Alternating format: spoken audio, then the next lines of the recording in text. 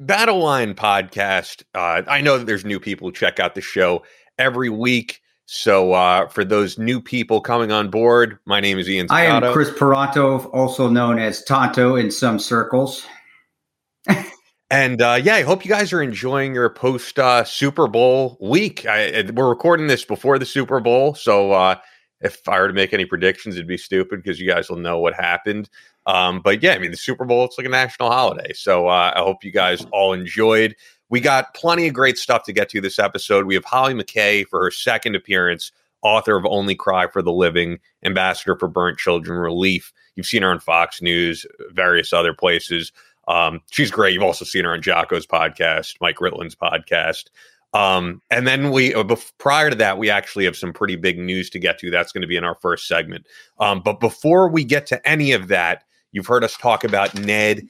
And for you guys listening who haven't been checking out Ned, you got to ask yourself, what are you doing to keep your body strong during these times where immunity is paramount? And really the research being done about immunity and cannabinoids is really just great to see. The first person I saw it from was Chris Dykos, who was on the show.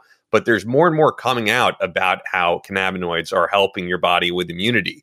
Now, Ned, unlike other brands, is USDA certified organic, extracted from USDA certified organic hemp plants in Paonia, Colorado.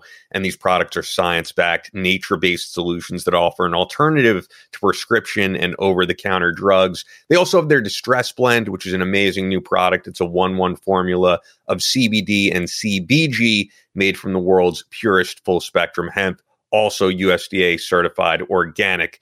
Full transparency, Ned shares third-party lab reports, who farms their products, and their extraction process, all right there on their site. Ned's CBD products have over 2,000 5-star reviews, and they work with incredible partners within the medical field like Dr. Caroline Leaf, Dr. Christian Gonzalez, and Dr. Will Cole. And we're going to have the founders on in a couple of months, Rhett and Adrian. So if you guys have any questions about CBD, I'm sure they'd be happy to answer them. So you can shoot those over to us, battlelinepodcast@gmail.com.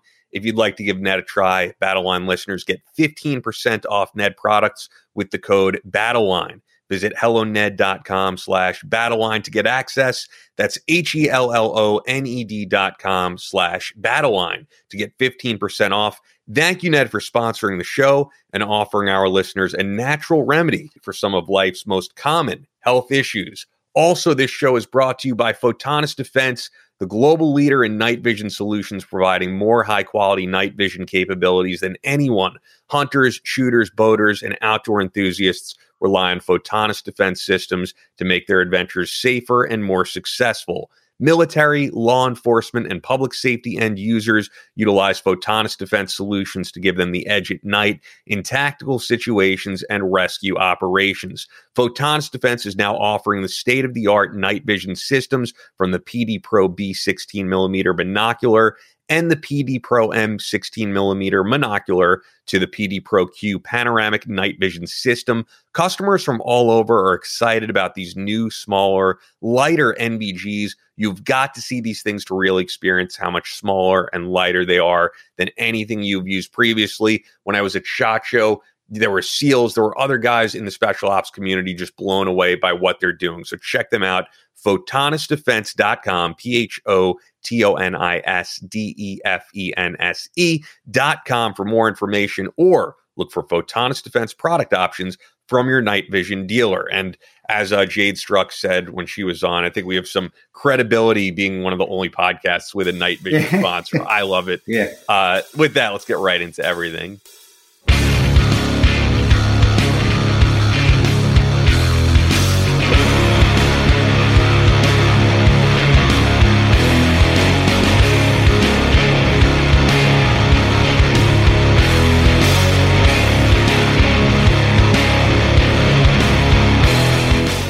From Omaha, Nebraska to New York City, from planet Earth to extraterrestrial life in space, a podcast with no equal, engaged in unconventional warfare through your speakers and headphones. This is a show about embracing the suck, conquering your demons, and finding God in the face of adversity. Chris Tonto Peranto. Twitch is on.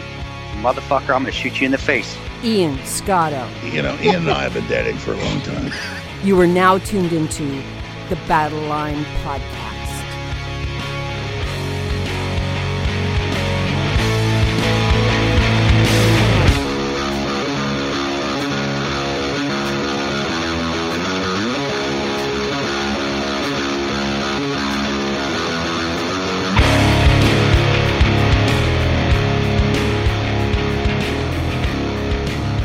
The switch is on, Battle Line Podcast, and as promised, we have some news to get to in the special operations community because that's what we do before we get to Hollie McKay. We've got some positive news, I would say, and then some tragic news. I don't know what you want to get to first. Whatever you want. You know, I'm just here. I'm just the pretty face on the radio, or the podcast, I should say. So you're the man. No, but I mean, these are big pieces of news right now. I guess I could start with let's end with the good news. Let's not end with the bad news. Before we get to Hollie. Well, I mean, the tragic news, of course, is and many of you guys have probably heard about this. Navy SEAL candidate Kyle Mullen has died this past week during Hell Week training at 24 years old. Previously, he played football for Yale University, and I feel like every year or every other year, we hear about guys dying during these training exercises. A lot of times in the field. Well, and you got to understand and put it in perspective here.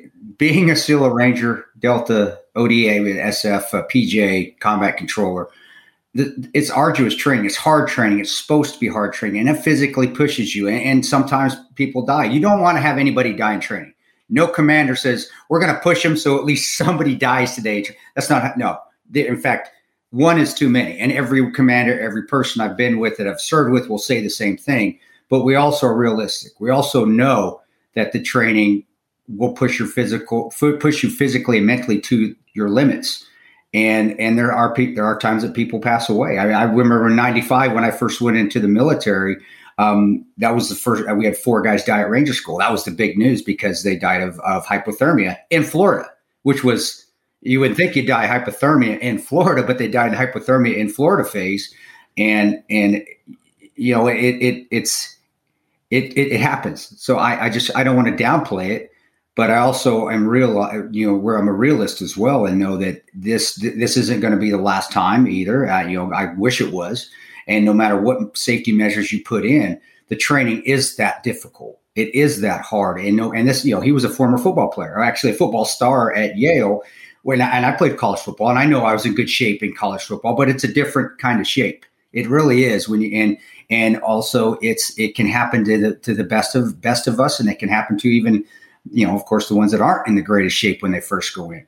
It's just that's how it needs to be, because war doesn't care what kind of shape you're in. It doesn't care what your mentality is. It doesn't care what the bleeding hearts here in America want. War doesn't care. Bullets don't care. And if you're not pushed to those limits, then you're not going to respond and act as you should when you are, if you ever are in a combat situation or a situation that you're under duress in a Middle Eastern country or a South American country, whether you're fighting terrorists or you're fighting the cartel or you're kicking indoors in South Chicago. You're not going to be able to respond if you're not pushed to those limits. And sadly, every once in a while somebody will die. And again, hate me if you want, guys, or maybe I'm a cold, heartless shithead. That's fine. You can call me that. But every one of us that joins knows that. I don't think anyone's going to do that. But every one of us that joins and everyone that you talk to, the political statement is we never want to have it happen. It shouldn't have happened. We're going to put new safety measures in so it doesn't happen. I don't care who you are, if you're the speaker for the military or so forth. You can say all that mumbo jumbo that you want. When it comes right down to it, the training needs to be that hard. Not that you're going to kill somebody, but the training needs to be that difficult that you are pushed mentally and physically to your limits. Because I'm telling you, and there's a lot of guys that have been shot at more than I have, but I'm telling you, when the shit hits the fan and you are fighting for 13 hours, you're going to flick back and go, God, I am so glad that they kicked my ass when I was coming through vetting or when I was coming through training or going through Ranger School or going through BUDS or going through selection with SFAS or going through ROPE or RASP is what they call it now for to become a 75th Ranger.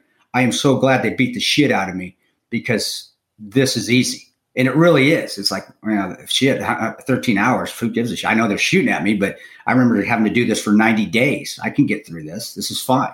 But again, sadly. Hey, it's Kaylee Cuoco for Priceline. Ready to go to your happy place for a happy price? Well, why didn't you say so? Just download the Priceline app right now and save up to 60% on hotels. So whether it's Cousin Kevin's Kazoo Concert in Kansas City, go Kevin, or Becky's Bachelorette Bash in Bermuda, you never have to miss a trip ever again. So download the Priceline app today. Your savings are waiting. Go to your happy place for a happy price. Go to your happy price, Priceline. Who it's, our bodies, physiology, biology, whatever. Sadly, some bodies just can't handle it and they break down. Even at the best case that you're in the best shape of your life, it just happens. And I don't know what else, I didn't get into the reading if there's been an autopsy done. There's not much out there. I mean, I think it's just obviously sad for the families because I think losing a child in combat is one thing. It's what you sign up for, as you always say, but I don't think anyone wants to lose their child in training. And then also the fact that we've had guys on the show say this. I mean, I really can't recall which episode, but something that pushed guys through Ranger School or through BUD/S that I know we've heard it on the show is, well, they're going to push me, but I know they're not going to kill me. And I think that's embedded in guys' heads. It's, I know they're not going to kill me. So I don't think anyone goes through training expecting that could happen. You know what? I never, honestly, there were times where I was like, holy shit, this is dangerous, especially in mountain phase of Ranger School. You're like walking up the side of mountains, emaciated, droning, and all you have to do is take a slip and down you go off a cliff. I'll be honest, Ian, I never, that's nothing that I ever thought. I was like, well, it's a possibility, but I accepted that possibility. I accepted that. And maybe that's the old school way of thinking compared to the new school way. Well, they're not going to kill me. I was like, well, I never thought, well, they're not going to kill me. I just like, well, I accept what happens. This is it. This is what I signed up for. I don't want to die. I'm not going to try to die. They're going to put me in the best situations I can be, but is there a chance this Black Hawk could go down? Yeah. What can you do? Best technology in the world. Black Hawk still crash in training accidents. Is there a chance where we're doing a fast rope at night and you can't see a stump that the rope's sitting on? So when you fast rope down, before you hit that stump and your spine goes through the back of your head. Why am I saying that? Because that did happen to a Ranger who's doing joint readiness training in Fort Polk. It happens. So I don't know if I had that mentality. I never, I always knew that there was a possibility. I didn't expect it. I didn't concentrate on it. I never like, oh my God, I'm going to die. I never thought that, which is part of why the training's so great, is because when you are getting shot at or somebody is trying to blow you up, you're not thinking, oh my God, I'm going to die. Because if you do think like that in combat, you're going to die. You have to have that ability, mental toughness to push it out of your head. And I guarantee you, this guy, he looked like a stud. He really looked, he looked like a guy I would have loved to have on my team. And I'm sure he was just full of piss and vinegar. I can tell you, coming out of college football and going in, I was full of piss and vinegar until I got kicked in the nuts by much. But it still led to you having a good base for training. I think it's just an unfortunate accident. And I'm not giving political statements. I'm just saying it's an unfortunate accident. But it happens in special operations training. That's why it's special operations. That's why there are so few. That's why it's so hard. That is why. But to his family, because I thought back to my mom. If she would have got that phone call in training, she would have been extremely upset in training or war. But to the family, your son is a hero. Your son, as far as my concerned, he made it and he did his duty. He served his country. And he is an example of what others should strive to be. And that's one that pushes yourself to the limit. That is what special operations wants. They don't want guys to die, especially in training, but they want that kind of mentality to come in and go 100% and then some. That's part of the Ranger creed, 100% and then some. You're always given. Yeah. But I hope the autopsy comes out. I hope it wasn't like, I don't know how prevalent anymore, Ian, and maybe you've seen stories out there that, that we always complain about the HGH being out there or enhancers or taking too much Red Bull stuff that speeds up your heart. Yeah. I'm not putting that he did that. I just would like. No, well, we don't know. Yeah, we'll definitely see, but it's possible. So rest in peace to Kyle Mullen. Yeah, and I of course wanted to mention on the positive front, I'm sure many of you guys saw yesterday, either through Instagram or I got up in the morning and looking at my stocks, saw ringing the bell of the New York Stock Exchange were the guys from Black Rifle Coffee. We've had, of course, Marty Scoveland on before. We've had Luke Ryan, and the whole team is in New York. And for me, man, seeing a group of veterans, a group of special operations guys go from the early days with what we saw, which was Article 15 clothing, into what became Black Rifle Coffee Company. I just think it's such a positive story to see these special ops veterans reach the height of business to have a company that is now a publicly traded stock. It was very cool to see. And in terms of the guys I know, like Marty Scoveland and Luke Ryan, like couldn't be better people. I know I've known and worked with Evan Hafer overseas with the agency. He was a GRS guy too. And then we did some training too with Afghanis. So I know Evan personally. I know Matt just from being 2nd Ranger Battalion, even though he came in later than me. He was at a different company. So he was a private when I was actually leaving to become an officer, and I was in Bravo Company. But I got to know him and JT very well. And I would consider them friends. So it's good to see them out there doing that. But full honesty, guys, this is full disclosure. I hate Black Rifle Coffee. I know as a product, I don't like it. And I don't wear any of their clothing because I don't know. I've never been a fan of their business side of the stuff. It's not, but that doesn't mean I don't like them and I'm not happy for them because they're good guys. And I know them from before that. And now they're never going to sponsor. Hey, we'll find some other sponsors. I want them to. That's your deal, dude. I'm being I'm not going to sell out. You're not going to sell out just to bring Black Rifle Coffee. But on the positive end, I know that you've always liked the work for Coffee or Die that Marty Scoveland and Luke Ryan they do a great job on the writing side. They're tremendously professional. Honestly, they're probably the best media source out there because they get all the information and they put the information out there. And then if there's an opinion piece, it'll be an opinion piece and you're getting an opinion, but they're not pushing. Although, hey, I will say, I have to say, man, for all the years that I've known those guys, they really do their best to get the full story and to be on the ground there. Like Marty during the Dakota Access Pipeline stuff, the protests, the people who were in favor of the pipeline, Marty was there on the ground. He was talking to everybody and he didn't want to put out a bias piece. Yeah. He wanted to hear from the Native Americans, hear from the oil companies out there and get all sides. And I respect him for it. I mean, Marty's a guy who truly, I don't know who he voted for. I don't know everything about his political views. He's a pretty objective guy. And that's the Ranger way, dude. They're both Rangers, both guys, Marty and Ginger Man. They're both from the 75th Ranger Regiment, and they live by that credo to this day. It's still 100% and then some. They're giving max effort to put the best product out there, but that's the lineage they come from. That's what they were trained. I'm sure they had that in them before they joined the regiment. The regiment just made that flourish, the 75th, and they're still living and living by the Ranger ethos and the Ranger creed to this day by giving 100% and never taking it short and busting their ass. That's where it's from, and that's why it's admirable. And that's why, again, I wish the guys all the best in the world because of the friendships I've made with them. But I just want to say, I just have never really cared for coffee or their merchandise. But I do love that they are just themselves. I haven't watched them recently. I know in the beginnings they were themselves. I hope they've not changed at all. But I know Marty's still just Marty and Luke. From what I met Luke through you. Just from the podcast. I didn't know him beforehand. No, if I remember correctly, your introduction to Luke was when he wrote a piece for That's Coffee right. Or That's right. Yeah, when he wrote the piece, that's where I met him. And Luke came way after. About you and Boone, or you and I. It was. I think it was me and Boone. Okay. But Luke came way after. Yeah, that's right. It was you and Boone. I remember. I left, and Luke. What I love, Luke, if you follow Luke on Instagram, which I recommend you do. His stories, there's always, I write, our stories are similar because we don't just post a picture and say, hey, short description. It's like a full description of what we were doing, what it meant to us, where we were at, and how this may help somebody else in the future. I love Luke's post.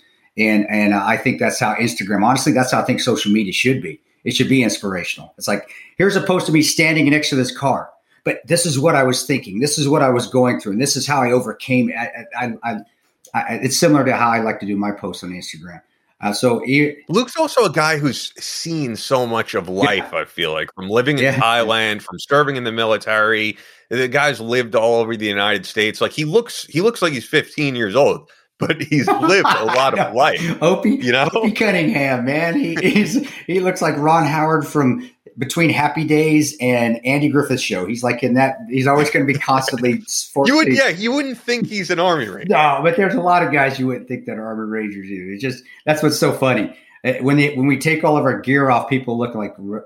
I remember one time flying back from Fort Bragg, and our C-5 we were on had some problems, so we had to stop at Fairchild at Spokane to stop because the plane wasn't going to make it all the way to McCord.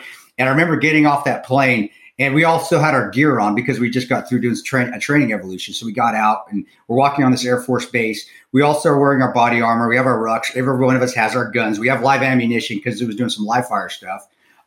Even though we're not all loaded up, but we look like we're going to war at Spokane at Fairchild Air Force Base, and all the Air Force guys are looking at us like, "Who are these idiots?" I mean, oh my God, what are these guys? Are they going to cut over? I think they thought we were probably going to overtake their base.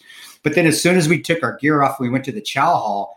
They didn't even recognize us. Yeah, they're like, these are just normal guys. That 5'7", 140-pound turd over there. But that's the beauty of the Ranger Battalion. It's not what you got on the outside. It's the inside. It's your mental toughness, your strength, your intestinal fortitude. And again, doing full circle back to the SEAL training I'm sure he epitomized that, and that's why it's so difficult because it's not the physical aspects that you have. It's really what you have inside. And it sounds like he just pushed himself to the limits, which is, to me, and I know, again, to his family, I'm so sorry for your loss. But to me, that epitomizes special operations, pushing yourself to the limits. And absolutely. So rest in peace to him, and congrats to the guys from BRCC. We got to get to Hollie McKay. So before we do, got to let you know about our longest time sponsor. Fort Scott Munitions is a manufacturer of multi-federal patented solid copper and brass CNC spun ammunition that is designed to tumble upon impact in soft tissue, leaving devastating wound channels for faster bleed out and quicker incapacitation. This ammunition was originally developed to innovate and improve on the standard of military-grade ammunition design. It was found that not only did the TUI ammunition outperform competitors in the self-defense industry, but it quickly became apparent that it would be a top contender for hunters alike. With the ammunition being CNC spun, the tolerances are some of the tightest on the market, ensuring that you receive the same results with each pull of the trigger. Fort Scott Munitions is available throughout privately owned businesses in all 50 states. Just go to the dealer locator on their website, fortscottmunitions.com, and you're going to find a dealer right by you. I mean, here on Long Island, South Shore Sportsman and Merrick, they supply Fort Scott. And hey, guys, also, just to let you know, Fort Scott is starting a Fort Defense, a training section of Fort Scott, and battle line tactical classes will be falling under and partnering with Fort Defense. So sign up for, on their website. So if you're a battle line tactical supporter, if you want to come train with me and my team of instructors, you'll get information from the Fort Scott website as well, because we're going to be working right here in Fort Scott, Kansas, and they'll be sponsoring the majority of the training evolutions that we do. So it's always it's a benefit to go on their website and sign up if you follow Battle Line Tactical as well, so you know we're going to be training, what dates, and then you can sign up for courses. Yeah, that's going to be awesome. So check it out, fortscottmunitions.com. And then you could use the exclusive promo code BattleLine for 15% off your order, only available to listeners of the Battle Line podcast. Fort Scott Munitions is a proud supporter of Chris Peranto, Battle Line Tactical, and the Battle Line podcast. The link for that is right in the description. And of course, Audible is the leading provider of spoken word entertainment all in one place. At Audible, you can find the largest selection of audiobooks ranging from bestsellers and new releases to celebrity memoirs, languages, business, motivation, and more, like original entertainment from top celebrity creators and thousands of popular and binge-worthy podcasts. I've been reading Will Smith's book, which, by the way, Will Smith did the audiobook for his book. He did the Audible. So for all the authors we have on who are like, I don't have time to do an audiobook, who's more busy than Will Smith? So I don't know if you have any recommendations. That's you know who I, brutally honest. You know who I recommend? I mean, 13 Hours, Ranger Wayne, Patriots Creed. Those are my. If you ever heard of them before, that's my recommendation on books. And except for 13 Hours, I also did my own audible. I did my own audiobooks, and that's a pain in the ass. Hollie McKay, Hollie McKay, we're about to have on. If you want to check out her book, Only Cry for the Living, she did the Audible, so you get to hear that Australian voice on her. She's got a great Audible has everything out there, guys, from the military to entertainment to is Jack Carr, is his books on Audible? They are, aren't they? Yeah, everything, of course. So with Audible, you can always find the perfect title for whatever you're doing, wherever you're going, or whatever you're feeling. Audible allows you to find audiobooks that will inspire, delight, help, or simply entertain you. With Audible, you can listen while working from home, cooking, exercising, on a walk, as a family activity, or just relaxing. And now with the new Plus catalog, an Audible membership is so much more valuable, as it gives all members a chance to listen to and discover new favorites and new formats, like the exclusive Words Plus music series, or a podcast you never considered before. With the free Audible app on your smartphone or tablet, you can download titles and listen offline, anytime, anywhere. Audible can help people with their own personal goals, whether they want to learn something new, get more books in their life while doing other things, focus on mind and body wellness, or simply enjoy a well-deserved diversion. You set your own goals and let Audible help you reach them. New members can always try Audible for free for 30 days, so you have nothing to lose. So join me and Chris on our Audible adventure. You will always be able to find the perfect title for you. And if you want to check out, like I said, Hollie McKay's book, go right there right now. Simply visit battlelinepodcast.com/audible. That's battlelinepodcast/AUDIBLE, battlelinepodcast.com/audible. So joining us for the second time on Battle Line Podcast, because we loved having her on the first time, and your following is just like shot up since all the other shows that you've done. You know, Jocko writing the intro to the book. The book has done so well. War reporter, author of Only Cry for the Living, and also the ambassador for Burnt Children Relief. Hollie McKay, still have the book over here. And we were just advertising that if you get it on Audible, you could hear your lovely Australian voice on the book itself. So it's great to have you back on.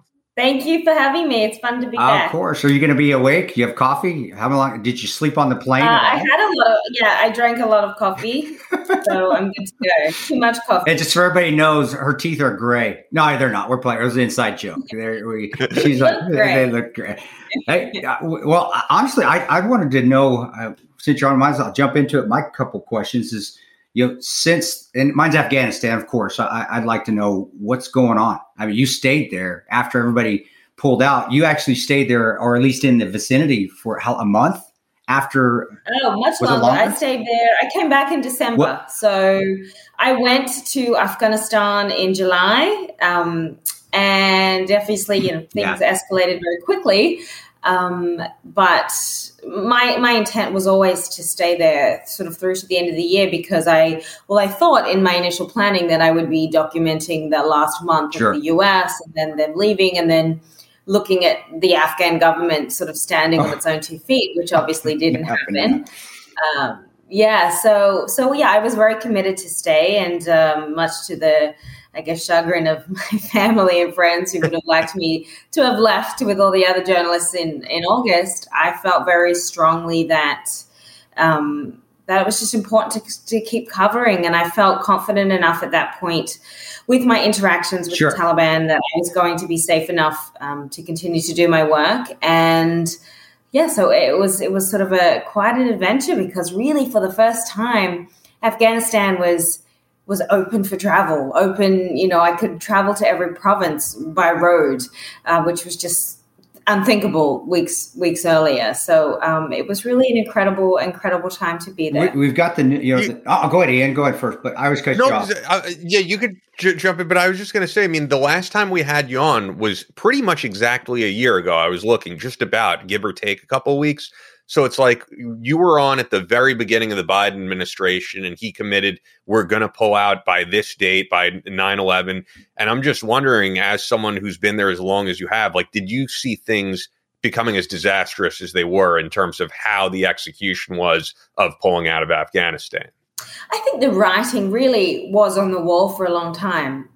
And I know with me, in the years that I've been covering Afghanistan, I was beating my drum about corruption. I really, really feel very strongly that corruption, especially in Afghanistan, that was the evil that allowed the Taliban to come back.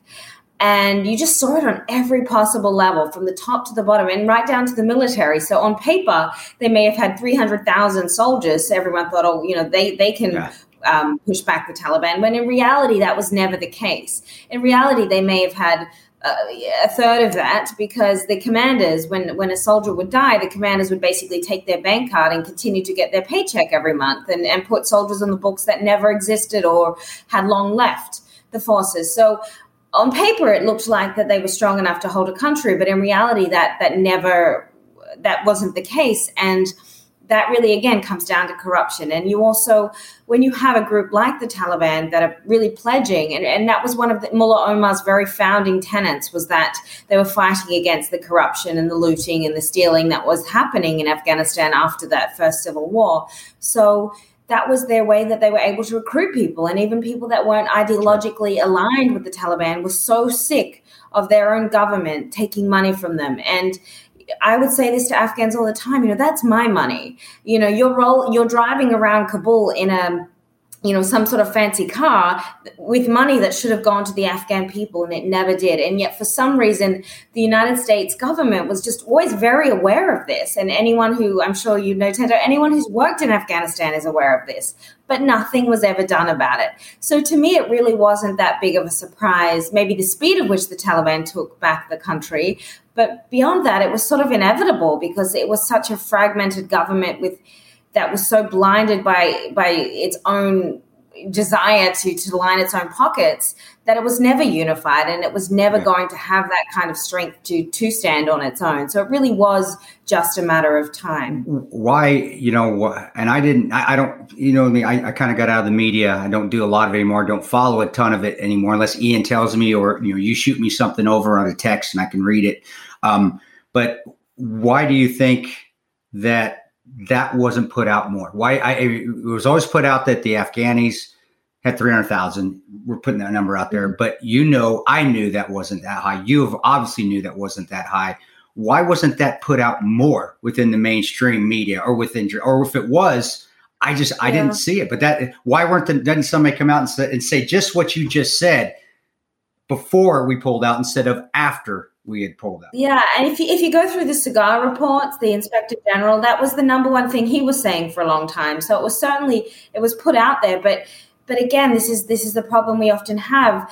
When the Pentagon was engaged in this war for 20 years, they wanted it to make it look like it was some sort of victory. They didn't want it to make it seem like we'd spent $2 trillion on and countless blood and treasure on something that was a complete failure. So it gives this sort of PR spin of, but every new general that would come in every couple of years, we're seeing victory. Well, anyone on the ground could see that we weren't seeing victory. And yet it was this constantly repetitive line that just kept coming and coming and coming, and until the point where, it was going to implode. So I think it was this sort of desire to spin Afghanistan as some kind of success. And that really happened with every administration and every general that kind of came in. On top of that, and then I think the US sort of looked at the corruption issue, because it is just so prevalent, not just in Afghanistan, but really in so many countries we work in, as just being this systemic thing that there's nothing we can do about, instead of looking at it as really a root cause of the problem. And I could say this about Iraq and Syria and many other countries. But instead of looking at it as a root cause, we just look at it as some sort of byproduct that we can't really do anything about. And I just hope if we learn anything out of Afghanistan, that is the number one takeaway, that there has to be some sort of zero tolerance policy. If we're going to give aid, we're going to send troops in, whatever it may be, that corruption needs to be. Nobody was ever held accountable. No, you're right. Right, I saw it. There was ghost hotels in Kabul where contractors would come in and just take millions and tens of millions of dollars to build a hotel or to build a road, and then they would subcontract it out to someone else who would subcontract it out to someone else, and they'd use a bunch of shitty materials, and then they'd leave halfway the job was done. and the US would just shrug and go, oh, okay, well, that was a waste. But no one was ever held to account. So, yeah, it just became a system. And it just, that to me was the death of Afghanistan, because the people that needed help never got it. And we created this completely artificial economy. So basically, you're looking at 85% of people living there that were either employed by the Afghan government, which was obviously bankrolled by the United States and its allies. They were working for an NGO that was in there, for war purposes, or they were there for a contracting company. And so that literally disappeared overnight. So when the Taliban came in on August 15, and suddenly all of that infrastructure, 85% of people lost their jobs. The entire income just disappeared immediately overnight. And now you're left with this absolute disaster of an economic and humanitarian situation.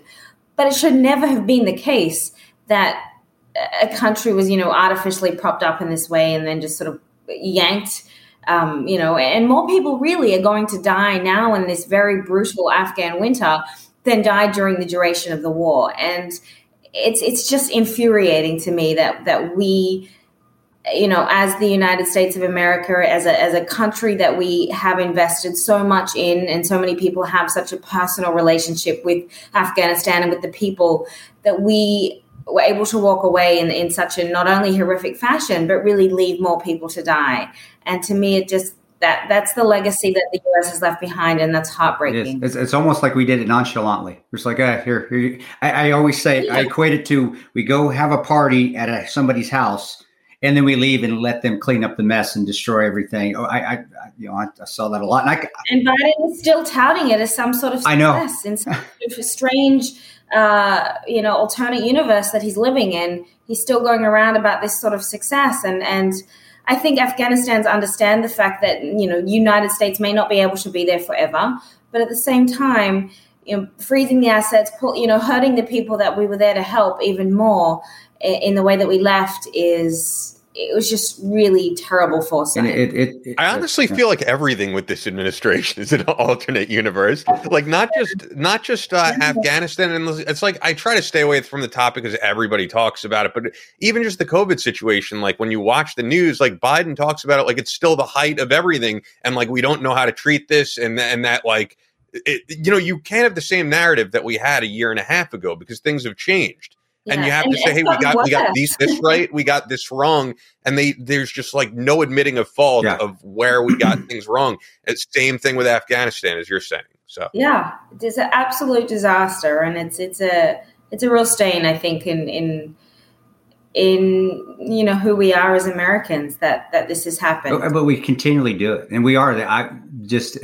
Being a part of that too. And I can corroborate your stories on the money. That was one of GRS's job, was to escort tons of money, pallets of money to NDS. So they got the money. And I know the money was there. Actually, we made a joke of it that the plan to help Afghanistan was to give them more plan. That was our code word, was money. And actually, that was me and Evan. Evan Hafer made that up. I don't take credit for that. Black Rifle Coffee Evan, he made that up. I said, what's the plan today, Evan? To go give them more plan. I'm like, okay, let's go do it. But with that, and I just want to add one more point to that. Something else that really infuriates me, especially with the evacuation. So many of these people on various different levels that were stealing money for 20 years, like a lot of money that really should have gone to the people, and now they've been evacuated. They're living in Western countries. They're crying of the Taliban. I'm sorry, you should be in Puli-Chakri. Why are we still funding you for your safe haven when you spent the last 20 years stealing our money? All those prime ministers, all the NDS heads, are they still getting money? That's my question. To you, I guess you kind of answered it. Those people that were in power at that time, that were taking the money, that were friends to the United States, that were trying to help everybody, the ministers, so forth. Are they still getting money from the U.S. to live in Western states and to be safe? I don't think they'd be. I don't think they'd be receiving money, but they're here getting the assistance, the evacuation of the United States. And what's even more infuriating is there's so many, especially the commandos and the special forces in Afghanistan, who really did the bulk of the fighting, and they really lost a lot of lives and were really people that I have a lot of respect for, and they're not eligible for evacuation. They're an extremely high risk of any sort of retaliation, but they weren't eligible. And yet, and again, you've got girls and women who can't go to school, and they weren't eligible for evacuation. So you just sort of had a whole bunch of people that were military age men that really, you're either fighting for your country or, and they're the ones who sort of been evacuated. And that also to me is that there just didn't appear to be a very robust vetting program. There was even one case when it was all happening of a Pakistani truck driver who'd heard about this, crazy evacuation that was happening on the news and thought he wanted to go and check it out. And so he went up to the gates, and next thing you know, he's being pulled in. And next thing you know, several days later, his wife thought that something had happened to him and he disappeared or whatever. And he's calling his wife from Virginia. So just like the insanity of it, it's madness. And I still don't understand sort of the logic or how the administration allowed such a fiasco to happen. I don't think you can use the word logic and administration with this administration in the same sentence. So I think that's your answer right there. I really don't. And you're right. They just wanted to tout that, and you're right, the victory that we got out in Afghanistan when Biden said we were going to get out. Who cares about what happened to Afghanistan or that we lost what we lost, but that we wanted to be out on this date. Fuck everybody else. Who gives a shit? And that's their victory. Yeah. You were there. And that was the same mistake Obama made with the sort of announcing that drawdown in 2014 when the operation shifted. And so it was the Talibs were like, okay, cool. We're just going to hang out in the mountains, polish up our AK-47 for a little bit, hang out. And then that second that US flies out, we're back in gear. So again, these time-based withdrawals as opposed to condition-based withdrawals, we don't seem to learn from history. No. We don't seem to learn any kind of lessons from it, and it's frustrating. It is. You know what I wanted to ask you about last week?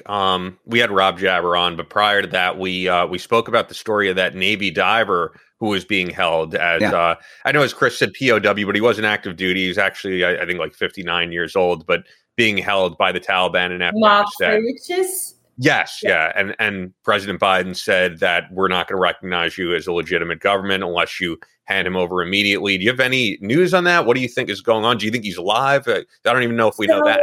Yeah, I did bring that up several times, and I have a sort of very good source of mine who was sort of high up in intel, and when I first brought it up to him, he didn't seem to know what I was talking about. And then as soon as I showed the picture, he said, oh, yeah, we have him.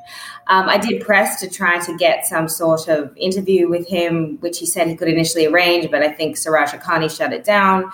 So my understanding is he is alive. But again, who knows? I actually, since then, I've had a couple of good friends of mine. I can't say too much about it, but good Western friends of mine who have been held by the Taliban going on quite a bit of, a couple of months now. And again, we're very concerned for them. But they, and the Taliban sort of their MO is just to deny. So clearly they have Western, political prisoners, so to speak, because they want to orchestrate some sort of trade deal, I would say. I know they've got Norzai, who they really would love to get back. They're sort of their big drug dealer. Plus, there's a couple of Afghans left in Gitmo who I know that they would like to get out. So I think that they certainly are playing the long game in it. But sort of the Taliban MO, which is very frustrating, is, oh, no, we don't have them. We don't know who you're talking about. We don't know who they are. When it's very evident that they have these people usually in intel prisons. So it's sort of it's their sort of tit for tat game, and unfortunately, people have been rolled up in that, and it's again the only way through that is through some form of diplomacy, and the US, I guess, will have to make some sort of concession to the Taliban in that respect.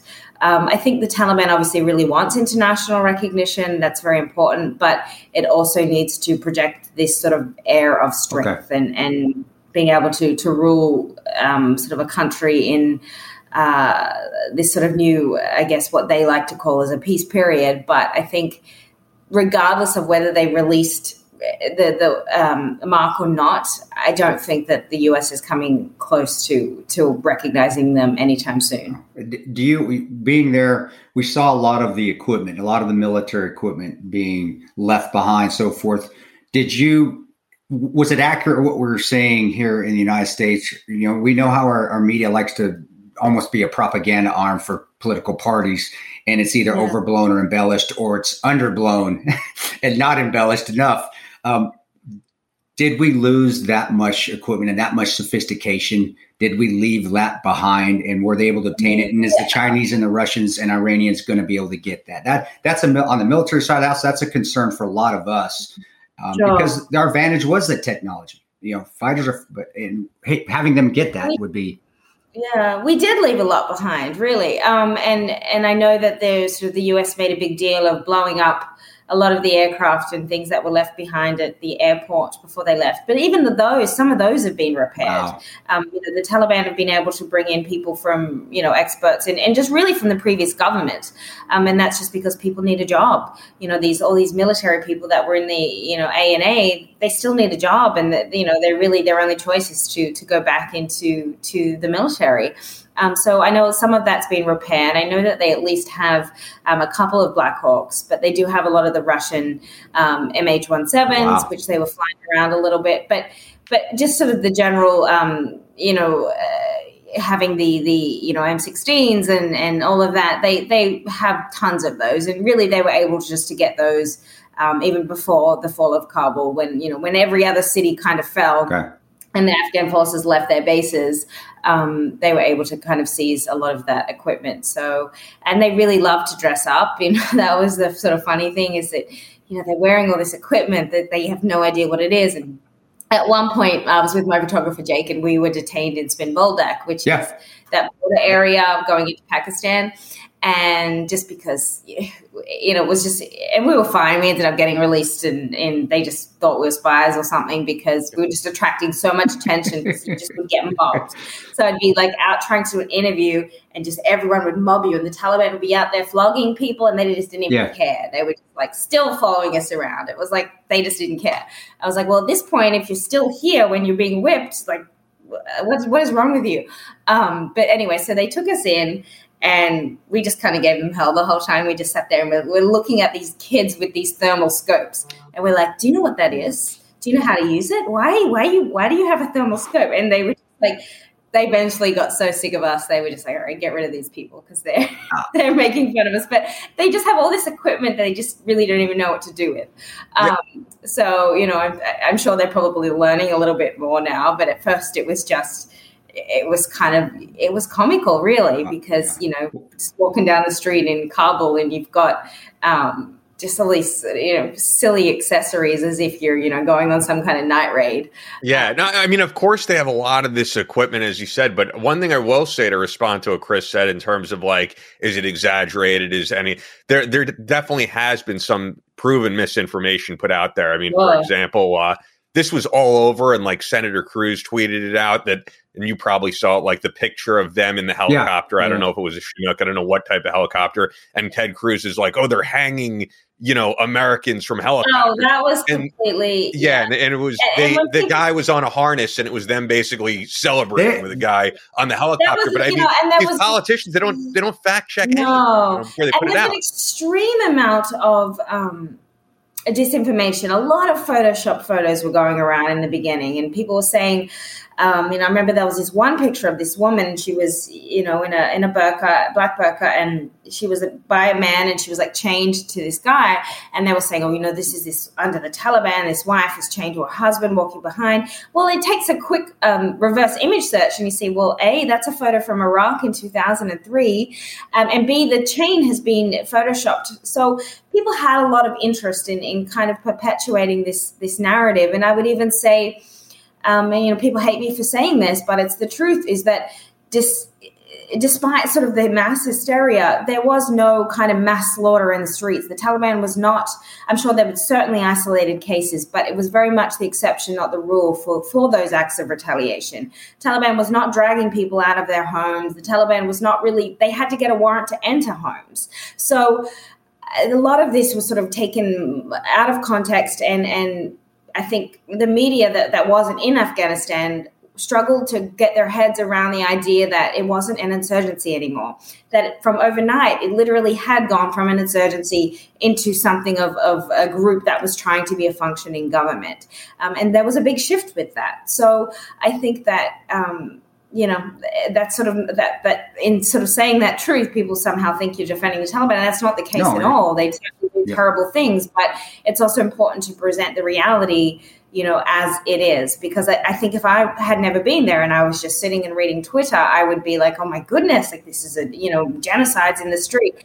It just wasn't the case. Obviously, I wouldn't have been able to be there working if, of course, if I felt that I was going to get gunned down, walking outside of my house. And the Taliban were my neighbors, they were next door. They were everywhere. It wasn't like they were suddenly, hiding in little pockets. They were as main sort of stream as any other Afghan you would encounter. Do you think the actions were that way, that they learned from when we first went in? If they acted the fool, if they acted the aggressive, if they did the oppressive, and even it is genocidal things that I thought they were doing initially when they were helping bin Laden. Do you think they learned from that and said, well, you know what, we're not going to do that this time, because now we might feel the wrath of America coming back in again, or Western states too, and here we go again all over for the next 20 years. We're doing the same thing. What do you think? Absolutely. I think they learned a lot from the first time that they were ruling, and they were brutal in the 90s, just absolutely brutal with their morality police and, all sorts of things that were happening, and women just absolutely being subjugated to the home. It was a really terrible time. And I do think they learned because they were so incredibly isolated during that period. There was no government that was more pariah than the Taliban in Afghanistan during that time. And so what they never were able to achieve then, that they are desperate for now, is this idea of international recognition. They want to have a seat at the UN. They want to be perceived as this sort of legitimate governing force. And they're very aware of the fact that they're not going to be able to do that without, being a lot more, having learned a lot from the 90s.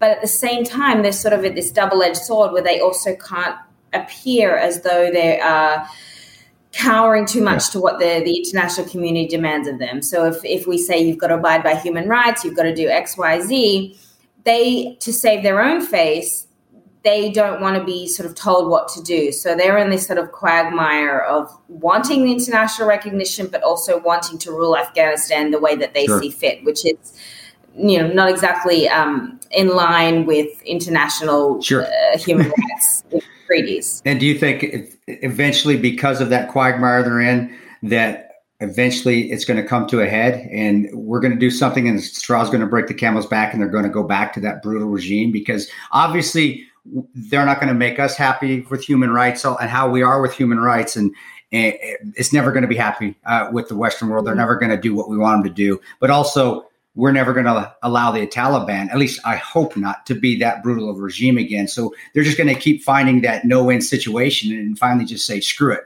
We're just going to go back to being brutal because that makes us aggressive. That shows us how tough we are. What's your opinion on that? And if so, how long would it be? I know this is complete opinion, but I'm curious. It's definitely, I think it's definitely a plausible thing. I think that I don't know how long the Taliban is sort of willing to ride it out a little bit, so to speak. Their process really, of course, now they have a quote-unquote acting government, which could go on for years. We don't know. And their process is they get a jirga together, so they get all these Islamic scholars together, and these men determine whatever the rules is. So however they're going to interpret Sharia. So whatever, what's the dress code for a woman? What is the punishment for XYZ? And it's this jirga that has to convene and establish that, but that hasn't happened yet. So I think it's just sort of this waiting period is really still dragging out a little bit. I did notice toward the end of my time there that they become a lot more authoritarian. So in the beginning, it was this sort of crazy Wild West. You would literally you could walk to a ministry and suddenly be let out. I walked up to a suicide bombing school and knocked on the door and said, "Hi, I'm a journalist. I'd like to come in and see what you're doing here." And they sort of looked and said, "Well, you're American?" I said, "Well, I am American Australian, but I had my Australian passport." So I said, "Oh, I'm Australian." And so they said, "Okay, come in." So I went in and, was able to kind of do this story, and it was just so bizarre how easy the whole thing was. But as the time went on, you noticed that there was a lot more of a bigger crackdown. They wanted, they were trying to get you to send questions in advance. I talked to the Haqqanis, and they'd be like, yeah, I'll interview, but I need questions. I'm like, I don't do that. So they were becoming increasingly paranoid about wanting to control everything and wanting to control the situation. And Intel was suddenly coming up to me in a cafe and saying, who are you? What are you doing? I don't think you're a journalist, da-da-da-da. And, I'd go and file a complaint about them and they'd be in trouble. So, it was this just constant fight. But there was a big shift where you suddenly started to feel like, okay, it's becoming a lot more of a dictatorship now. Really? And I think that the Taliban is trying to rein in as much control as it sounds like they're becoming politicians then. I mean, really, that's kind of what is happening. I think that the Taliban will give it a period of time, but I do think, that there is a time limit on that. And also in the beginning, I remember that first month, we were getting notification of, okay, well, there's going to be a public execution and people's hands are going to get chopped off. And I think that was all very much in the works. I remember there was a Friday that all this sort of hanging was supposed to happen, and we were kind of waiting, is it going to happen? Do we go to the mosque? Do we not go to the mosque? And then it didn't happen. And basically the whole thing, I guess, got squashed. And to my understanding, still now, they haven't implemented those sort of very draconian aspects of Sharia law yet, because they are kind of waiting for that international recognition. But, that will run out too, because that's something that's obviously very important to the Taliban and the way that it sees governance. And going back to sort of the fake news narrative, I was also, you read a lot about, they're publicly executing, they're doing this, they're doing that. Well, that's not true, because that wasn't happening when I was there. And I know that there were some visuals in Herat of a couple of men who were hanging from cranes, and that was not a public execution.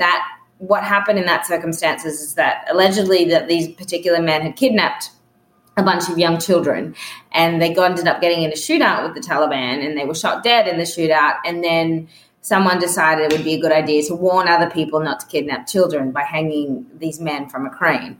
That of course got twisted in the media narrative as well. But I think that, it's only a matter of time before the Taliban does sort of bring back those aspects of Sharia law. It's not, and quite frankly, there are a lot of countries that implement those laws that we still have diplomatic relationships with. So, Saudi Arabia and other places that do those things, and we're still very, sort of tight with those places. So, I guess, from the Taliban's point of view, they probably look at it and think, well, if other countries are doing it and still sort of international whatever, then why can't we? So it's a difficult game. It's extremely mixed signals. You know what I wanted to ask you, kind of separate from this, but just on a personal level, before we recorded, you said you were back in DC, and just like looking at your Instagram and all the stuff that you report on, you're someone who's all over the world. Like it's got to be a weird adjustment, I would think, from going to the Middle East, going all over all these countries to just boring Washington, DC. Like how, because there's a certain personality type who wants to go in the middle of the danger zone of the Middle East and report and interview possible suicide bombers and that type of thing, as you were just saying. I'm wondering what the whole life is like as a war reporter doing that. I know, it's always like, it's a feeling of never being settled. I would have happily stayed in Afghanistan, and I've got my visa to go back, and I'm probably going to go back after Ramadan at the end of April. But I would have happily, honestly stayed there. I felt like, I had a good little friendship base. There was, I loved the guys that, we had these, great chocolate in the house. I'd smoke my shisha. I'd do my work, go to my little cafe, hang out with my fixer. I love that work. I love the simplicity of that life. I love doing, and I'm so grateful to have something in my life that, to have a job that I love, because I know how many people can just never find their feet in life and are always looking for that passion. And I'm so grateful to have found it at a young age. And I can't imagine doing anything else. But I had to come home for a commitment. It was a lovely commitment. I was actually receiving an award for a hospital in Afghanistan called Emergency that I do some work with.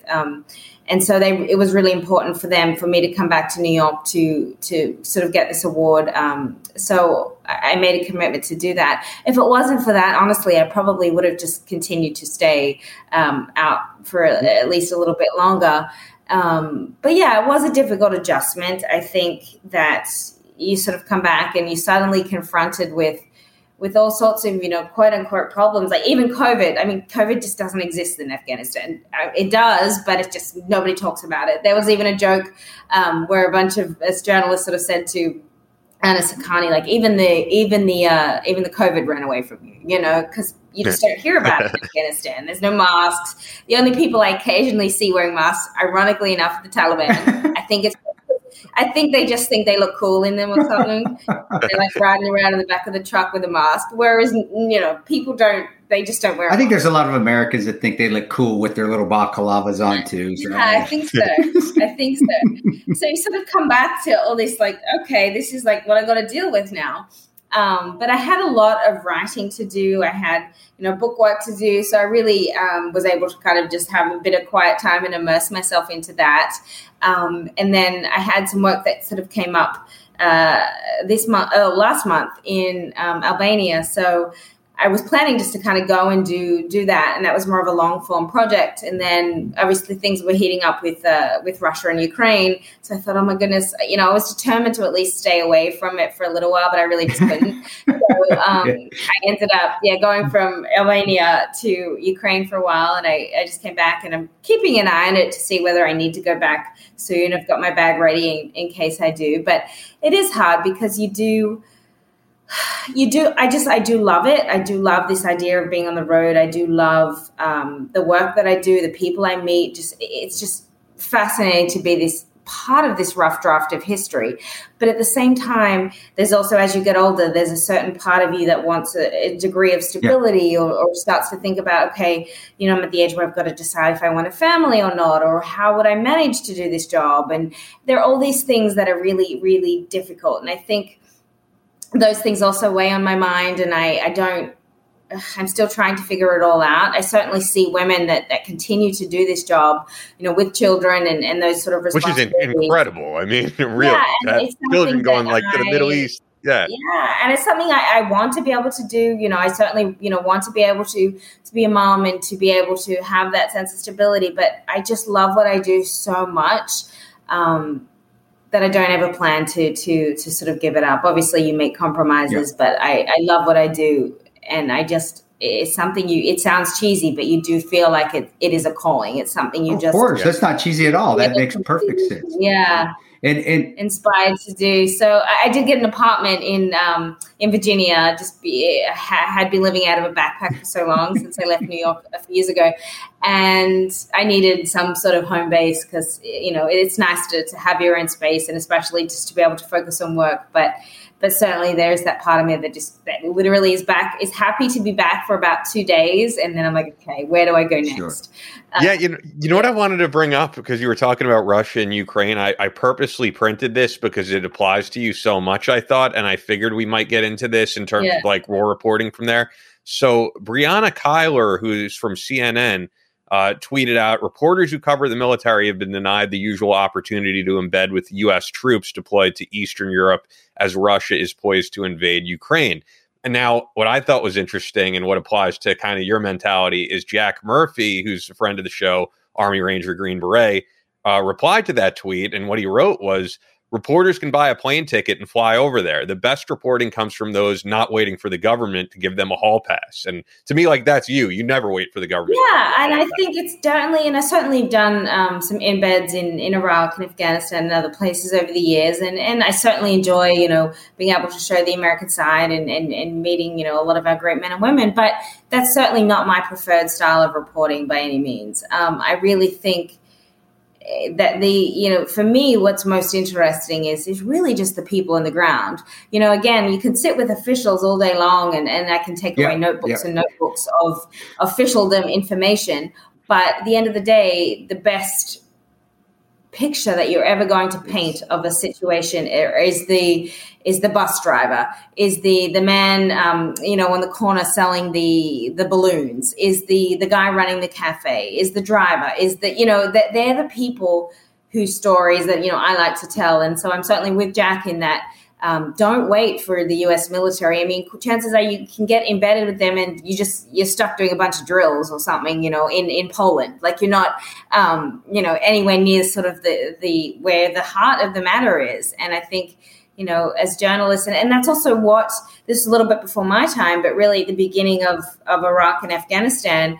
That was the only way journalists could go into countries was through these embeds. So the Pentagon was very much able to control the narrative of what was happening because journalists couldn't just jump on a plane and fly to Baghdad. They had to go with the U.S. military. And I think that's a really dangerous, slippery slope for journalists to be completely under that guise of the U.S. military. And I think it's very important for us to spend that time, but also be able to be, very far from that mix and be able to go and to speak to people from absolutely every side of the equation. And I think that, that's something that has opened up a little bit more now, but I think it's dangerous to be only receiving that sort of one track of information. You answered my question, but I'm going to ask it anyway. I forgot, but I think you really did. I just maybe expound on it. If you go with the government, if you run and you're as part of there and they're the ones that are helping you out and sign, they can, and from what I'm gathering, they control the narrative. They really do. And is your journalistic integrity being compromised because I'm going per a ticket from the U.S. government or the Army, State Department, CIA, so forth? You don't have that problem because you don't do it that way. But from what I'm hearing, and again, I'm not, maybe I'm way off. And I do feel this. Actually, my opinion is this route. So I'm not, no holds here. But if you go with the government, then you've got to report kind of what they want you to report. They're going to give you that side. That's what you're going there. We're paying for your ticket, so you got to put us in a good light. Or do you find journalists still maintain journalistic integrity even when they're going on the government's dime? I think, each journalist to their own, and there are some people who are better at sort of doing the balance than others. But I think sort of you just generally have a natural inclination, I think, to, if somebody's there sort of guarding you and protecting you, then you have sort of a natural inclination, I guess, to favor them.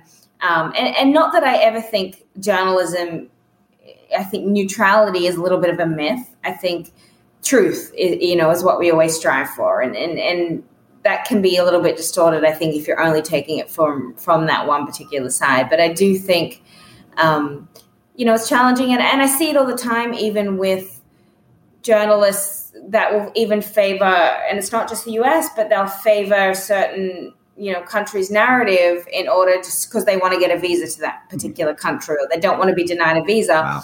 And I see that a lot, especially with the Iran reporting. There are certain things that the regime does that are just absolutely horrific, and certain groups that go against them. And people won't report on those groups, or when they do report on those groups, they frame them as being these sort of propagandists and cults and other things. And I have to look at that and think, is that just because you want to get a visa to Tehran? So I think, as a journalist, I'm very much, blacklisted from a lot of places. I'm sure by the end of my career, but that means you're doing your job. That's awesome. If you're not blacklisted at the end of your career, you haven't done a good enough job, Hollie. Come on. I would not be, I'm not concerned what China thinks of me. Okay. I don't expect that I'm ever going to get a visa to go and hang out in Beijing, but that's okay, because I'll go and hang out somewhere else. And I think it's just also, again, it's this dangerous slippery slope where journalists are afraid to report what certain governments don't want them to because they're worried about losing their access or something, or being denied. And I think that is, if you are so worried about that, then don't do this profession. Get out of it, because you are going to be hated by a lot of people and a lot of governments and a lot of powerful people, and you have to be okay with that. And if you're wanting to be in a profession where you kiss somebody's ass, go and, I don't know, join, be an actor. Pretty much any profession. No, I know what you mean. Of course, people, should pick up your book, Only Cry for the Living. But this makes me wonder in terms of where you're saying, being blacklisted and what you could report on, what people are trying to stop other people like yourself from reporting on. Like, where are you doing the majority of your reporting? Because I see so many great journalists now are doing stuff on Substack, their Patreon, they're getting funded by their readers, and that's why we're getting stuff that's kind of on the cutting edge that Fox or CNN doesn't want to report. And I'm wondering where you're doing the majority. I have a Substack, so please subscribe to that. I put a lot of stuff out there when I can. Awesome. I'm just freelancing for different outlets, from New York Post to K News. I have a new sort of, it's something that it's in the works at the moment, but there is a really great new sort of military veterans platform that is going to be launched very soon. So I'm sort of preparing to kind of navigate a lot of my work pretty much exclusively over to that. But right now, for me, again, that's the other important thing, is maintaining that independence of not being beholden to a particular outlet that may have a particular agenda, that may have a particular kind of way. I think, again, being that independent journalist is really important to me, because that way you're sort of not being pulled to spin things in a certain way, and you can have that freedom to report things as it is. And I think that is it's a challenging life, more so than being able to be with one corporation. But I think that it's important to journalism, and majority, certainly not all, but majority of journalists that I see in Afghanistan, in a lot of countries that are really doing incredible work, are independent journalists. And I think that's an important, it's an important part of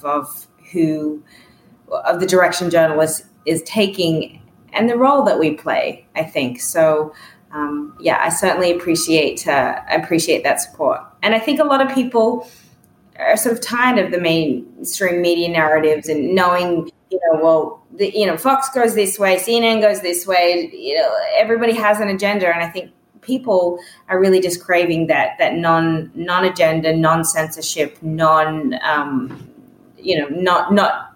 being able to just report as it is without the fear of cancellation or backlash. And that's important because our government, that's one thing they have learned from the outside, is that the media and controlling that media is what's going to shape opinions, and it controls the country. So I see both those groups you just said, they're not media anymore. They're turning into propaganda machines. But that's what we saw overseas constantly with Al Arabia TV sometimes, or Al Iraqi TV, or even Al Libya or Al Jazeera at times. And I don't know if it's as bad as it used to be when we were there. But you doing this is great because you're taking the power away from those conglomerates out there. And it's not propaganda. Yeah. You're actually giving news. It's tremendous. And what's concerning now really is social media is sort of jumping on the bandwagon of censoring people too. And I think it's a dangerous slippery slope to be going down when even independent people are being silenced if what they're saying runs counter to whatever the narrative is that needs to be spun. And even something as simple as, Instagram, you can't hashtag Taliban, otherwise you'll get banned. I didn't know that. And I'm like, yeah, this is just ridiculous. Like, so you're constantly coming up with creative, like putting a asterisk in there or TB or whatever it is. And I'm like, this is things that need to be reported on. Like, what is this? Just because you're hashtagging something doesn't make you someone who's a member of the Taliban, with an insurgency. It's just like we just got to this sort of silly, ridiculous point where we can't actually just have a very frank conversation about a group because we have to run around with like weird spellings for things in order to project that. And it's a very Stalin-esque environment. And that's the perfect word for it. And it's, to me, fighting in some of these wars, it's scary because I see us going down into that route where it is now turning into a dictatorship. Not in America. I know people are going to tell me you're crazy. Even Ian's probably going that. He's crazy. It's never going to get. I just see it. I see it going down that route. And this is where it starts. And I may not see it in my lifetime, but if we continue to go down there, that's how it all started. To me, that's how it all starts, and that's how oppression really it becomes oppression for everybody that's not on that upper echelon, regardless of color, race, ethnicity. If you're not in that top tier of government workers, then you're not you're going to be oppressed, and they're going to control. Yeah, I mean, you couldn't go anywhere this past week or two really without hearing about the Joe Rogan stuff with Spotify. Yeah. I mean, that's been the big news, and I think the reason that that's bigger than anything right now is this is the first time you have like a White House press secretary saying more needs to be done by these corporations to police this one guy. You know what I mean? And we talked about it with Adam Kokesh on the show previously. Like, Adam's episode was pulled from Spotify long before all this. When Joe first signed to Spotify, they took Adam Kokesh's episode down. They took a bunch of guys' episodes down. And yeah, I mean, that is a problem. If you're going to be a free speech platform, you have to be a free speech platform. And the problem now is just all these companies pretty much are creating monopoly. And if you want to create a free speech platform like they tried to do with Parler, then Apple will take you down, and then you can't get, it's just this never ending thing. And it is a problem. And that's why more people are using Substack like yourself, where people can go on Substack and subscribe to you. But who knows where that's going to go? I mean, I'm sure I guarantee you'll start some, the Substacks will start being targeted soon too. And there'll be limits on distribution and threats of boycotts. And it's people don't realize, really how unique America has been for a long time in the First Amendment and free speech, and how quickly that can be taken away from you, and how willingly people are to have that taken away from them. I just think, free thought is an incredibly crucial part of any democracy. And if you can't even have a discussion about some of these things that again, I remember, and I always go back to this, I remember at the very beginning of the COVID pandemic, when Trump was sort of alarmistly said, "Oh, well, this never came from a wet market. We think this came out of a lab." He didn't even say it definitively. He said, "We're investigating whether this came out of a lab." And if you put that on Facebook, you would be banned, or blocked, And then sorry, finish what you're saying. That's true. That nobody talks about the wet market anymore. And I think we've all sort of come to a general consensus that it's highly likely that this came out of a lab leak. So again, it just sort of, and yet that's just seamlessly kind of pushed under the rug. And I just think, these were narratives that were driven by social media, by mainstream media. And even when they're proven to be true, they just kind of get ignored and brushed away. And I just think it's a dangerous, it is a dangerous time to be living in, because I would hate to think, that we would end up with some kind of state-controlled media that you see in so many parts of the world that I work in. And to be able for people who really want to seek the truth, the hoops they have to jump through to get VPNs and all sorts of things, and at very high risk to their lives, just to be able to get a full picture of what is happening, because they know that they can't get that from their very tightly controlled state TV and banned sort of social media windows. I was also just going to throw in there, beyond the Joe Rogan thing, I'm sure both of you guys have heard of as well, the whole thing going on with GoFundMe and the Canadian truckers this past week. I mean, that's been crazy too, that, they were going to originally not only pull the GoFundMe, but the people who donated to the Canadian truckers, they were going to donate that money to causes of their choosing, which to me sounded illegal. Outrageous, isn't it? It sounded outrageous and quite honestly illegal to me. I don't know how that could be legal. If I donate money to this cause and then you take my money and donate to another cause, then you're just taking my money. So obviously they backed off of that, I would guess for legal purposes, but that's a huge problem too. And now people are donating Bitcoin to the Canadian truckers. And at the same time, you have the current government saying we need to start regulating Bitcoin. Yeah. It's just full spectrum dominance would be the term I would use to dominate all forms of currency, all forms of audio platforms, literature platforms. It's just,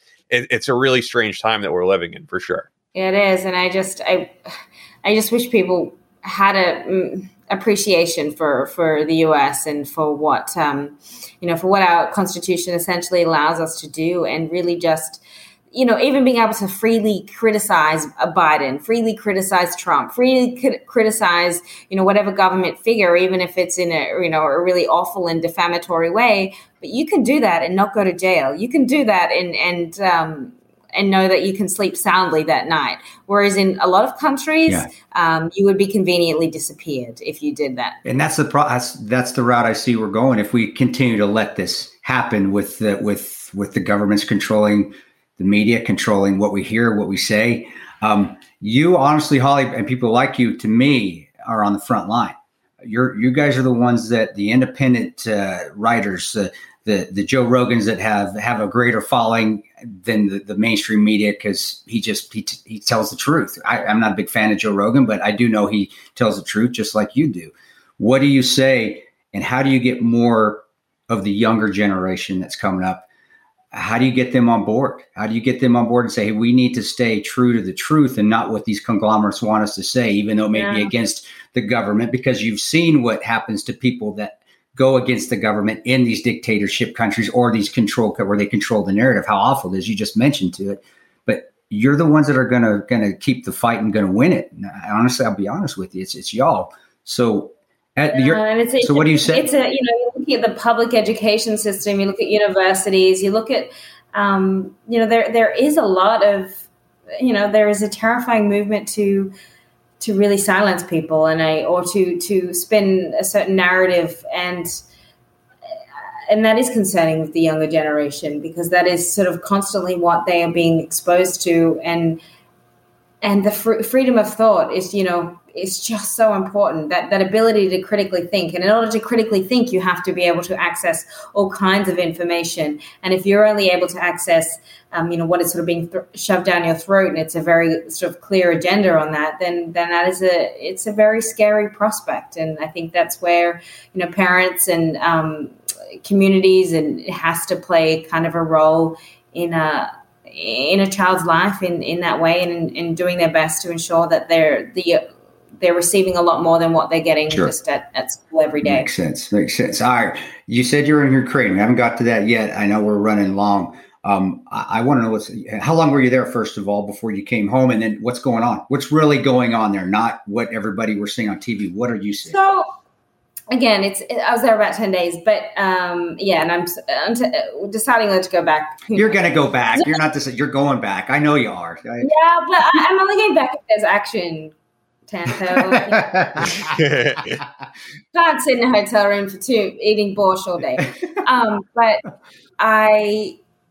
So there's really only one person that knows. So as much as every analyst out there wants to spiel about their knowledge of this, and this, only one person knows what is going to happen in the coming weeks, and that is Mr. Vladimir Putin. He is holding the cards. He's the one who's going to make the decision as to what action Russia takes. So it's an interesting place. So obviously, what a lot of people don't realize, they just sort of see, on the news that there are these Russian troops around Ukraine's borders, and it's this sort of stalemate, possible conflict. But what people don't realize is that Ukraine has already been essentially at war with Russia for the past 8 years in the eastern region called Donbass, which I went to. And I mean, it's an intense war. I think more than 14,000 people have died, and there are some villages there that are completely destroyed. I mean, the level of shelling in Donetsk, which is sort of controlled by the pro-Russian separatists, is just, it's every day. So it's very intense for the people living there. But I think this has been going on a long time, and so it certainly isn't anything new. And I do have questions in that Russia has had troops basically stationed around Ukraine's border, and more than 100,000 of them since April of last year. And it wasn't a news story then. It wasn't a news story, at all until the beginning of this year. And really the only additive to that was that the positioning changed a little bit, as in the troops moved a little bit closer, but also the Belarus training exercises were added, which are going on at the moment. Russian troops are training in Belarus, training exercises. But that was really the only additive, and suddenly it sort of became this massive crisis point in January of this year, when the situation hadn't necessarily changed all that much. This was a stalemate since April. And so certainly it could stay that way for a really long time. Russia could potentially add 100,000 troops to those areas, and it would still not necessarily mean that they're going in. It's an intimidation tactic. Putin likes to intimidate. He likes to assert a certain level of strength. And so my concern is now, because it is such a crisis point, does he feel that he needs to save face by taking a bigger action and in some way or shape going into Ukraine and taking parts of it, which he's certainly done in the past. And it is a possibility he may try to do that. He doesn't seem to care so much about sanctions. He would probably lose the Nord Stream 2 pipeline, which is his energy into Europe, which Russia makes a lot of money from, which the US have said, if you go in any way into Ukraine, we're going to make sure that that doesn't go ahead. And that would be a big blow to him. But I don't know if it would be enough to necessarily deter him. Russia has been very strong about saying, we don't really care about sanctions. We're going to do things how we want to do things. And Putin sees himself as a czar. He sees himself as being the person who's going to reunite, the old USSR, and Ukraine is obviously a big part of that. And he didn't really get much blowback when they took Crimea in 2014. And even with the current war that's happening in eastern Ukraine, which they deny that they're involved in, but it's very sort of evident that they are supporting and funding these pro-Russian separatists to control these areas. But even that really hasn't brought about any major ramification against the Kremlin. So I think that he's really holding the cards. And in many ways, he's already won. You've got the US saying, everybody get out, and evacuating diplomat staff, and really, in my view, taking a very weak stance with things. And I think that in that way, Putin's already won. He's already able to assert a certain degree of dominance over the region when you have a major superpower like the United States that's backing down. So I think, again, it's a touch and go. He may choose to go in. He's got a very limited window of time because sort of by the end of February, the ground starts to melt and you get these awful rains, and basically the tanks cannot move over that. So if he's going to go in, it really has to be something that happens in the next few weeks. If not, it's probably going to, again, be delayed. But it's just a mixed bag. I'm hearing very mixed things. Some officials in Kyiv are basically saying, the plans are going to happen. It's going to go happen within the next week. They don't really know. People talking about maybe he'll encircle Kyiv and demand concessions. Maybe they'll just expand from the east. It could even be cyber. It doesn't necessarily have to be a kinetic war. But other people are sort of like, yeah, it's business as usual. And certainly when you're in Ukraine, people don't act scared. In a lot of countries, there may be this mass panic of people trying to flee and get out. Ukrainians certainly aren't doing that. And they have this very extraordinary, what a lot of them say is their Second Amendment there, even though that's not the technical term, but that they look at the US and they look at this idea of being able to arm themselves. And a lot of the Ukrainians you'll meet will say, I got my gun and I will fight. And the women and the men, and they do these sort of weekly guerrilla trainings so you have this incredible sort of civilian population that's certainly not willing to cower to a Russian invasion. And so whilst being drastically outnumbered, and certainly Russia has many, many more troops and many, many more, military equipment to annihilate Ukraine if it wanted to, Ukrainians have this very strong spirit of wanting to fight. So it is business as usual there. And I think that there is also an effort by Kyiv to not inflame the situation too much because they are concerned about the economy and the ramifications that's already having. And then when you go to the east, when you go to the actual front lines in the war, people are sort of shrug and say, well, I've been living with this for 8 years, so what's the difference? So I think a lot of rhetoric is coming from the White House now, and I'm not sure that it is sort of in the best interest of Ukraine and whether it is really reflective of what's happening. And again, only Mr. Putin knows that. Wow. I got one more thing. That's it. They were going back to Afghanistan though, and this is dear to my heart because I was lucky enough to be working in Afghanistan for quite a while when the little girls started to be able to go back to school. That was so awesome to see. And their little outfits. And honestly, I remember the first day I saw it and I was driving to the airport in Kabul and I saw in her it looked like a little Catholic schoolgirl outfit with books and a backpack. I saw the little girls walking down the road. Then on the other side, I saw the Kabul Olympic cycling team on the other side with their jackets on. And I was like, oh my gosh, this country's getting, to me, I felt like, wow, 2 years have been here and this is awesome. This is amazing. And I know the women aren't able to go to school anymore, attend school anymore. I just want your input on that, because to me that breaks my heart. That to me is whatever else goes on, that pisses me off more than anything, to see that progress. And we don't report, and none of our media reports on that. And that should be with us. We're so sensitive to gender and ethics, but yet we're not going to talk about that at all. So what's your opinion? It is heartbreaking. Mind you, in public schools, in private schools, girls can still go. So there's a lot of private schools that are still open, a lot of closed, but girls can still go, fortunately, there. But public schools, Taliban came in and basically, after, I think it's, fifth grade, or, sort of when the point of when a girl kind of reaches adolescence, they can't go to school anymore, which is high school. And then some of the universities, the public universities too, they keep sort of saying it's temporary. They keep saying it's because we have to make sure that it is gender segregation, which in most cases, the schools were gender segregated in high school anyway. And then they have another excuse of, but we've got to make sure there's separate transport. And I said, well, you can call a bunch of people. They'll donate a bus. It's not a big deal. But it's just constant excuse after excuse. And I think that that's a real sort of sticking point for them. And it's sort of maddening, and it's a shame. And it certainly does, as time goes on, it does wane from the media limelight, just as all of Afghanistan has really waned from the media limelight. And it is heartbreaking because it's something that can be so easily fixed. And it's something, unfortunately, the Taliban has just sort of dug its heels in on. And I'm not entirely sure why.